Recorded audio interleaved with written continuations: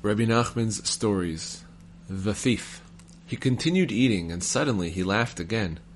When his wife asked him why, he replied to her as before. Then, all of a sudden, he began to roar with laughter. She said to him, "Now I'm sure that you know something."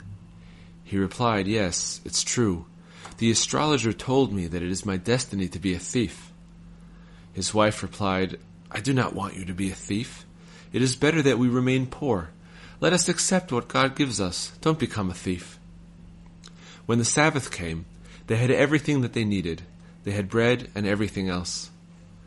When they sat down to eat, they had 4 or 5 girls, and the girls grabbed the bread, since there was not enough for all of them. The wife said, "Lord of the universe, it is so disgusting to me to be so poor." Addressing her husband, she said, "I would rather have you be a thief, so that we should not be so poor." The poor man did not have any choice but to obey her.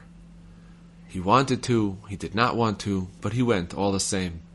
The Rebbe used this expression several times when he told this story.